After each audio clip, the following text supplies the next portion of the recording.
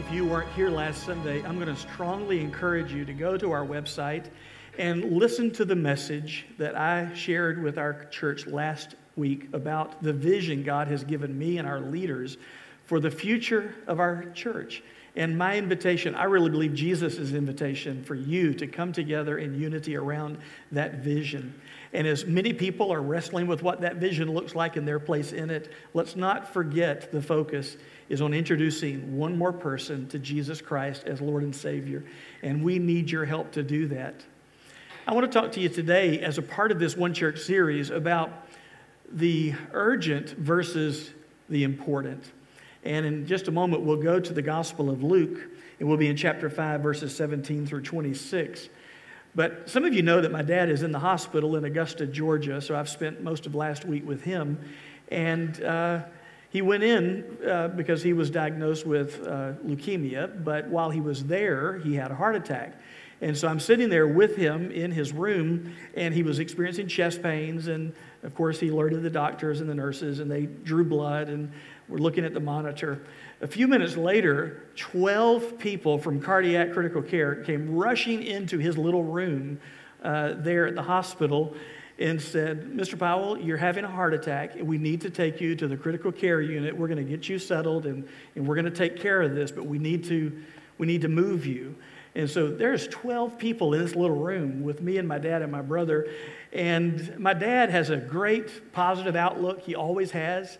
And he's always just looking on the bright side of things. And as they're rushing around him, doing all their work, talking to each other, my dad says, "Could we do this after I eat? Could I eat lunch and then we go?" And one of the doctors said, "Mr. Powell, I think it's best if we focus on what's most important at this moment. We'll take care of your nutritional needs later." And you know how that works. It works. And by the way, they successfully opened that 100% blocked artery, and he's feeling much better, and now he's back in a regular room, so we're grateful for that, and we appreciate your prayers. But you know, that's how hospitals work. Hospitals triage patients based on their need, and they're going to focus on the most important need at the moment. And they have to set those priorities. And I think we as a church are doing something similar. That we need to focus on what is most important. Sometimes what is urgent in our face at the moment is not actually the most important need that we should be dealing with. For example, if you're not a Christian, if you're not a follower of Jesus this morning, we're so glad that you're here. But maybe you're just kind of coming today with questions and you're just investigating what this is all about and what you believe. Maybe you've already made up your mind, even though you're here, that you don't really believe all this. We understand that, and this is a safe place for people, regardless of what they believe or where they are in their journey. But can I tell you, sometimes what brings people to our church for the first time is an urgent need that they feel in their life. It could be a relational need. Maybe there's a struggle going on in a relationship, a boyfriend and girlfriend, or maybe it's a marriage relationship that's kind of having trouble or difficulty. Or sometimes whenever young families start having children, they look at each other and we got to get in church. We need to get our child in church. And so they show up for church. Or if they're single, they start coming to church looking to build friendships and relationships and looking for direction in life. Sometimes people come to church because of financial issues they're dealing with. They're hurting financially because of maybe they've lost their job, or they have a lot of medical bills and they're piling up and it's just getting to be harder and harder to make ends meet. And so they come to church looking for some help, but more than that, just looking for hope and encouragement. They sign up for our Financial Peace University class that helps people get out of debt and start saving for the future and building some good habits in their life. Sometimes people come to a church because they're lonely and they are looking for friends. There are all kinds of reasons people come to church, and we love being a church that helps people with practical needs of their life. That's why we sometimes say we're here to help you reach higher. That's why that logo of our church has those 3 upward moving lines. We're here to help you reach higher for the best life God has for you. And so we love meeting those practical needs. But your most urgent need that brought you here today may not be your most important need.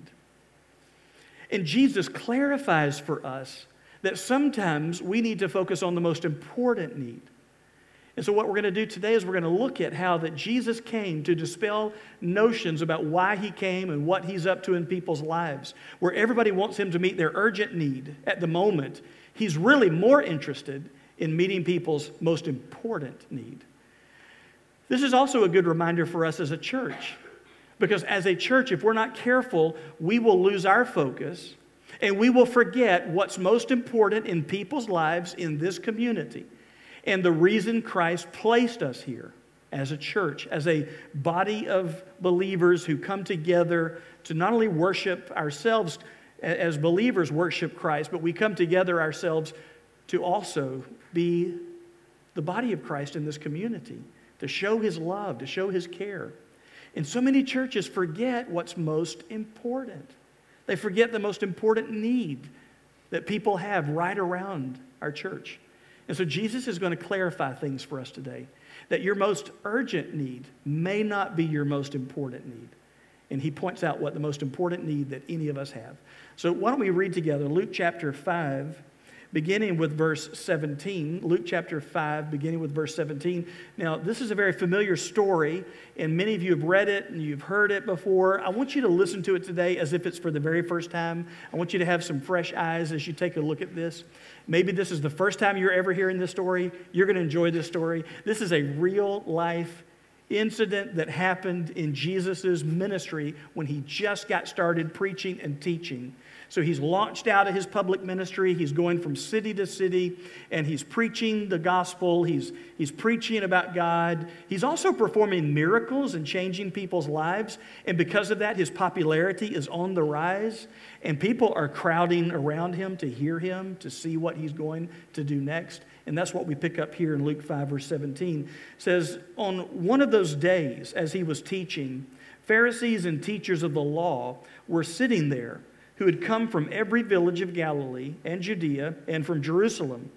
And the power of the Lord was with him to heal. Verse 18. And behold, some men who were bringing on a bed a man who was paralyzed, and they were seeking to bring him in and lay him before Jesus. Verse 19. But finding no way to bring him in because of the crowd, they went up on the roof and let him down with his bed through the tiles into the midst before Jesus. Now get the picture here. Jesus has come to Capernaum, not too far from his hometown of Nazareth. And everybody hears that Jesus is in town. And so they want to come and hear him. They want to come and see him. They want to see if he's going to perform a miracle like he has done in other areas. And there are so many people that the house is full. People are surrounding the outside of this private home. Well, among the people who hear that Jesus is coming are 4 unnamed, unknown to us men who think about going to hear Jesus. But while they're talking about going to hear Jesus, they also think about one other person. We don't know if this was a friend of theirs or a family member of one of the 4 or just a neighbor that they knew about, but they thought immediately about this one man who was paralyzed. Don't know if he was paralyzed from birth, don't know if he was paralyzed because of an accident, but they knew that their paralyzed friend needed Jesus' power to heal. We've heard stories about him, so it's not enough that we want to go meet Jesus. It's not enough that we want Jesus to preach to us. We also want to bring one more with us who could use Jesus' power and his miracle-working healing. So let's go get that guy. So they agreed together, the 4 did, to go and get the one person that needed the touch of Jesus. And so they bring him to the house, but they are dismayed when they get there that the house is so crowded they can't get through the door. How's Jesus going to know we're even here? How's Jesus going to know our friend is paralyzed and could use the healing of Jesus if we can't get him to Jesus? So rather than giving up, rather than looking at their poor friend lying on a mat saying, well, we tried, they take matters into their hands literally, and they come up with an ingenious plan. If we can't get through the door, we're going to go through the roof. Now, in that day, homes were typically flat-roofed structures. They would be mud walls, and then beams would be placed over the walls, and then branches and thatch and mud would be built up to form a roof. And so these guys decide, we're getting up on that roof. We're going to tear a hole in this roof, not just a small hole, not just a skylight, but a hole large enough that we can lower this grown man lying prostrate all the way down to Jesus. And so that's what they do. Imagine you're sitting in the house listening to Jesus. Jesus is mid-sermon, and all of a sudden you hear noises on the roof. You think, well, that's odd. And the noises don't go away. They actually get louder. And then in the light, you begin to see dust and dirt and debris falling from the ceiling. And eventually, everyone is so distracted, even Jesus stops teaching, as now there is debris falling on the floor. People are brushing off the dust and dirt from their clothes, saying, what is going on up there? Eventually, as you look up at the ceiling, you see fingers poking holes through the ceiling, and then a whole hand, and then more hands, and they're ripping back the roof. And then you see 4 faces looking down. And you're looking up. Jesus is looking up. And you see those 4 guys saying, you guys need to move. You need to move. Clear a path. And then there's a mat slowly lowered down in front of you in the room. That poor guy, he had to trust his friends. I mean, there he is paralyzed at their mercy. He can't see anything but their faces as they are lowering him down. No, hold your end. Don't let him slide off the bottom. And there he is, and finally he's hearing the commotion. He's going down in the room, and he looks over maybe, and he sees the face of Jesus. Eyeball to eyeball. Well, hey, you must be the one I've heard about.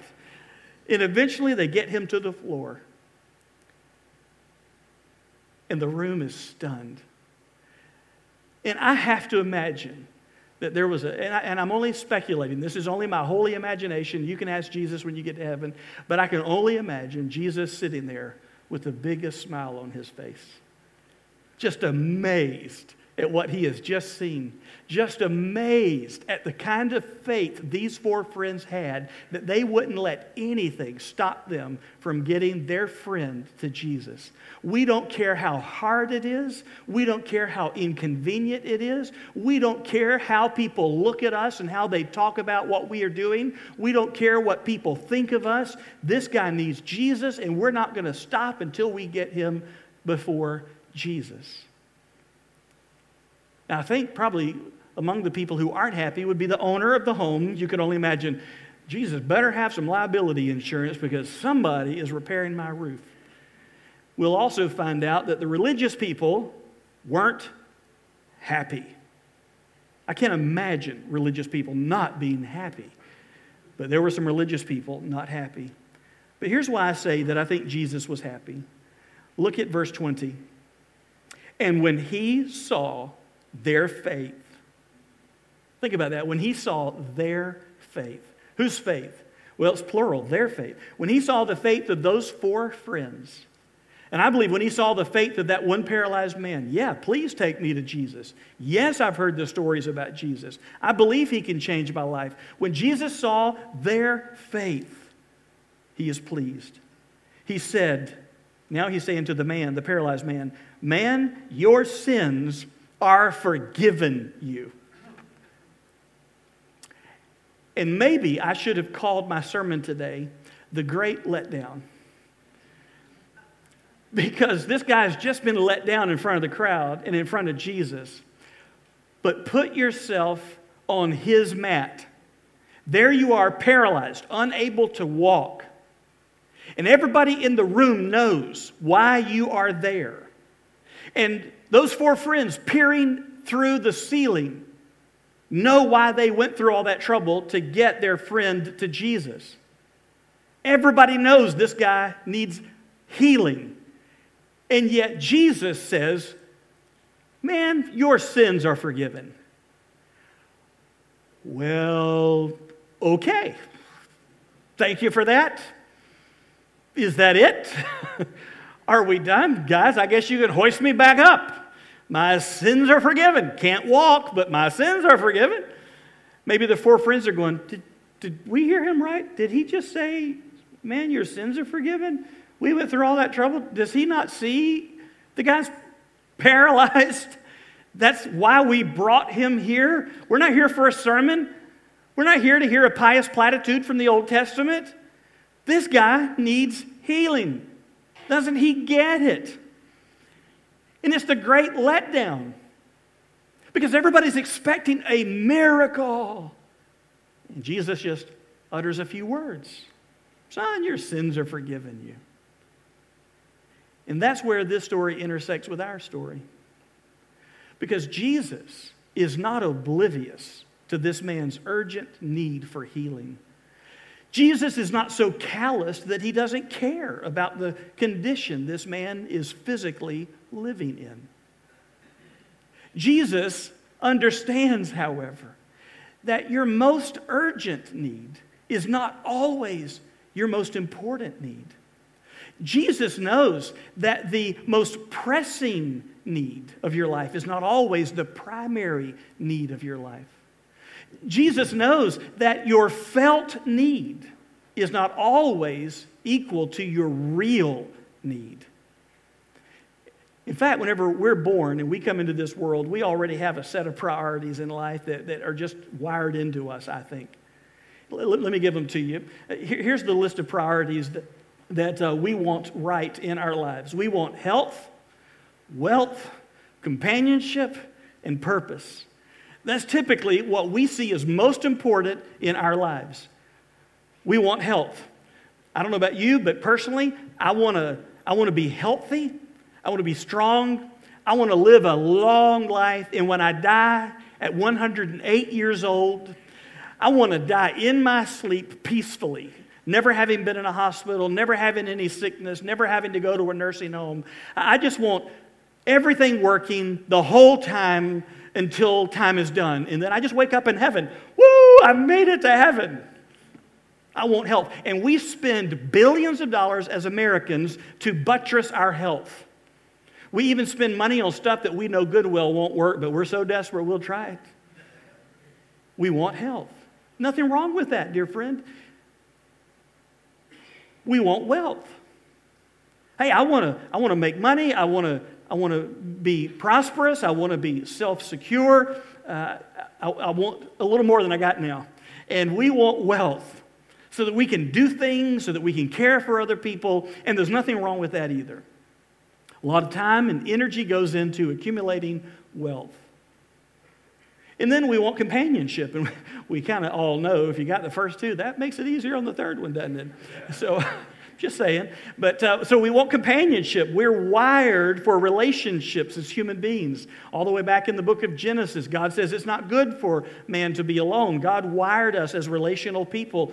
And so we want a friend, or we want a girlfriend, or a boyfriend, or we want a spouse, or we want to have significant relationships with people at work or at church. We want companionship. We want to know that there are people in our life who love us and care for us and for whom we can love and care.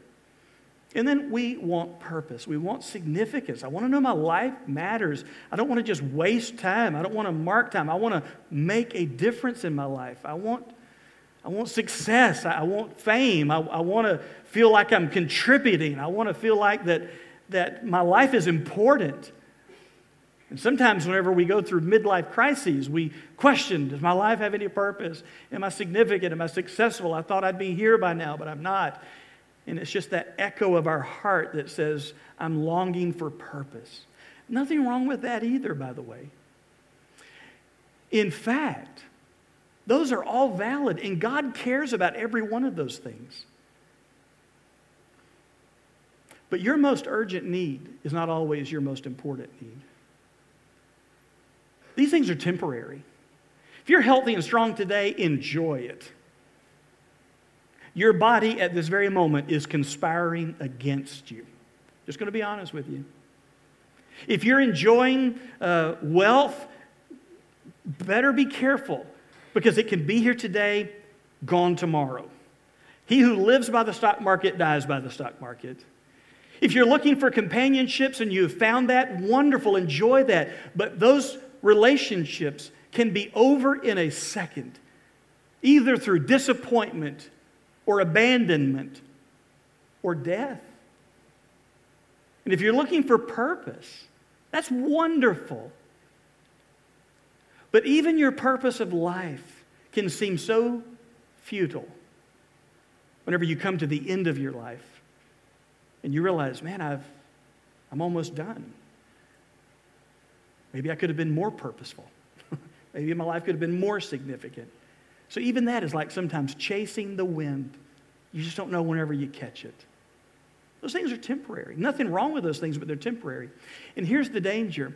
There's something that never makes our list. What are your top needs? Well, here they are. But we don't add one more top need to our list. Here's what we all desperately need. Forgiveness.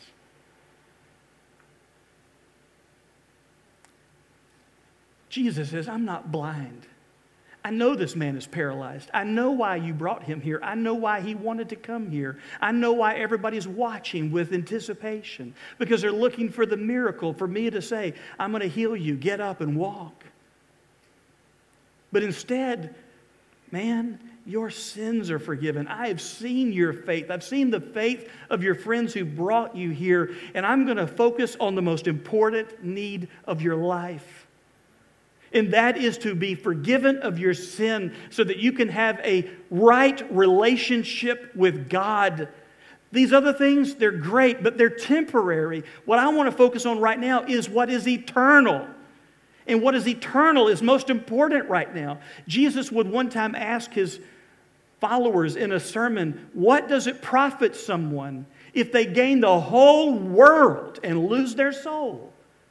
What have you gained if you have health and wealth and companionship and purpose, and yet you die and spend eternity separated from the God who loved you, who created you, who wanted a relationship with you, who sent his Son to die for you on a cross so that you could be with him forever? You rejected all that, but you got everything else. What good is it? You've not gained everything, you've lost everything. And so that's why Jesus says, son, your sins are forgiven you. Man, your sins are forgiven you. But people aren't happy. Verse 21. And the scribes and the Pharisees began to question, saying, who is this who speaks blasphemies? They're accusing Jesus of blaspheming God, of taking the name of God in vain, because they knew correctly what Jesus was doing when he said, man, your sins are forgiven. Jesus was saying, man, I have authority from God to forgive you of your sin. On behalf of God, I forgive you of your sin. And they knew, wait a minute, if he's just a mere man, this is blasphemy. In fact, they asked the question, who can forgive sins but God alone? Only God can forgive a person of their sin of not loving God like they should and not loving their neighbor like they should. Only God can change a person's eternal standing before God. Only God can forgive a person, wipe the slate clean, pay the debt, erase, cancel the debt that a person owes against God. Men can't do that. Only God can do that. Who does this guy, Jesus, think he is? Does he think he's God? Ding, ding, ding, ding. Yes. Absolutely. He is none other than God in flesh. He is God in a bod. He is Emmanuel, God with us. But they don't believe that. They don't receive that. They accuse him of blasphemy, and they're whispering to themselves, who does he think he is? They're thinking this in their mind, but don't ever think like that around Jesus, because he can read your mind. Verse 22, when Jesus perceived their thoughts, he knows what you're thinking right now this morning in this sermon. Did you know that? He knows right now you're thinking, I wish Chick-fil-A was open on Sundays. That's what he knows you're thinking that. So when Jesus perceived their thoughts, he answered them, why do you question in your hearts? Now he asked this question, verse 23, which is easier to say, your sins are forgiven you, or to say, rise and walk? Which is easier? And everybody in the room knew the answer to the question is, it is easier to say, your sins are forgiven. Because how do you know if anything really happened once you uttered those words? Anybody can say, your sins are forgiven, your sins are forgiven, your sins are forgiven. I'll get back with you. Your sins are forgiven. Anybody can go around doing that. How does anybody know that it's really doing something? How do I really know my sins are forgiven? How do I really know that I'm now right with God? How do I really know that rather than being eternally separated from God because my sins have been canceled, that now I have a right relationship with God forever? How do I know that I can now have confidence that I'm accepted by God? Because these are just words if anybody else says them. So Jesus says, which is easier to say, son, your sins are forgiven, or rise up and walk? It's harder to say rise up and walk because as soon as you utter those words, everybody's watching to see if there is power behind your words. All right, let's see if he really is the miracle worker we've been told he is. He says, so it's easier to say your sins are forgiven, but that doesn't mean I don't have the power to forgive sins. In fact, this is what he says. Verse 24, but that you may know that the Son of Man has authority on earth to forgive sins, he said to the man who was paralyzed, I say to you, rise, pick up your bed, and go home. And everyone now falls silent and they lean in. What's going to happen? Verse 25, and immediately he rose up before them and picked up what he had been lying on and went home, glorifying God. Man, he is praising God. He is shouting. He is singing. And verse 26 says, and amazement seized them all. And they glorified God and were filled with awe, saying, we have seen extraordinary things today. In another gospel, it says they left saying, we've never seen anything like this before. It's amazing to me, and in fact, it's sad to me, that they yawned at what happened when Jesus said, your sins are forgiven. Because it wasn't important to them. Didn't make the list.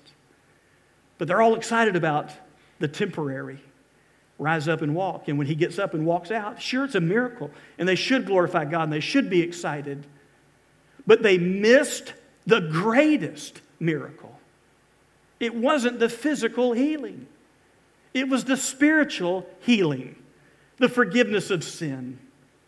Listen, we don't know what happens to this guy later, but we know this. Eventually he grew old and died. Physical healing was just temporary. Nobody's walking around the world today saying, Jesus healed me 2,000 years ago and I can't die. I'm still here. No, it was all temporary. Jesus says, but to prove to you, I have the authority as the Son of Man to forgive people of their sins. I'm going to show you how I can erase one of the consequences of sin, which one of the consequences of sin is sickness. So I'm going to prove to you that I can forgive sins by erasing one of the consequences of it, and I'm going to heal this guy. And the point is not the miracle. The point is the message of the greater miracle. Jesus didn't just go around doing magic tricks to get a crowd. Every miracle was to point to a message. He is the Son of God with the authority to forgive people of their sin if they will simply put their faith in Him. And that is the greatest miracle of all. And the reason you need to hear that is because if you've never placed your faith in Jesus, I am glad that God brought you here. And it could have been a health issue, or it could have been a wealth issue, or a companionship issue, or a purpose and significance issue that brought you here today. Jesus often uses your felt needs to point you to your real need. And He cares about all those issues. I'm not saying He doesn't care. And sometimes He answers our prayers like we want Him to. Other times He waits and makes us trust Him. Other times He says no to those temporary things. But His primary need, His primary purpose is to focus on your primary need. And that is to forgive you of your sins so that you can be right with God and ready for eternity. Oh, and by the way, it's even better than this. Every healing Jesus performed was a glimpse of the world that Jesus is creating when He comes back one day. Don't you realize one day when Jesus comes back, He has promised that He will give us brand new bodies that are transformed like His body out of the resurrection grave? That we will get bodies that will never be sick, never grow old, never grow tired, will never die. What a day that's going to be. Don't you understand? Wealth, you don't know wealth. When we get to heaven, we're walking on streets of gold. We are joint heirs with Jesus, the Son of God, so all of the universe is yours. Because what He inherits, you inherit. Companionship, you want to know companionship, you get to know God as your Heavenly Father. You get to know Jesus as your big brother for eternity. You get to be brothers and sisters with all the saints of God from time past. And you get to be reunited with loved ones who have gone on before. And some of us have some people waiting for us over there. And that companionship and friendship and relationship will be sweeter than ever. And we'll never say goodbye again. And you talk about purpose. We get to spend eternity in a new universe, a new earth created by Jesus, renewed by Him. We get to rule over angels. We get to serve God. We get to use all of the creativity that He placed in us, and we spend eternity recognizing what it really means to be fully you in Christ. But it all begins with the right relationship with God through faith in Jesus. That's first. It's paramount. It's primary. So today, if you've never received Christ as your Savior, this morning I invite you, I plead with you, I beg you. If you come to this church, I sound like a broken record, but all of the blessings of Christ flow out of that first miracle of putting your faith in Him and hearing Him say to you, no matter who you are, no matter what you've done, no matter what your past is, when you put your confidence in Him, to hear Him say to you, your sins are forgiven. It was easier for that moment for Jesus to say, your sins are forgiven, than to say, rise up and walk. But just a few months later, that same Jesus refused to take the easy way out. And He stretched out His arms. And He submitted to iron Roman nails as He was crucified and as He shed His blood. And why was He doing it?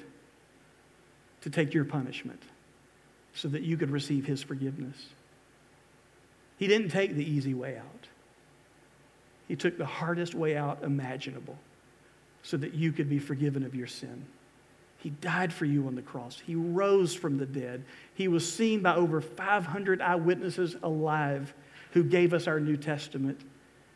And today you can put your confidence in Christ as your Savior. As we close today, I'm going to lead us in a prayer. And maybe you'll talk to God where you sit and put your confidence in Jesus as your Lord and Savior, receiving His forgiveness of your sin. But I want to say something real quick to those of us who are followers of Jesus and those of us who love Fort Caroline Baptist Church. I know last Sunday I turned the apple cart upside down for many people. I shook their world for many people. And I get it, and I'm very sympathetic towards it.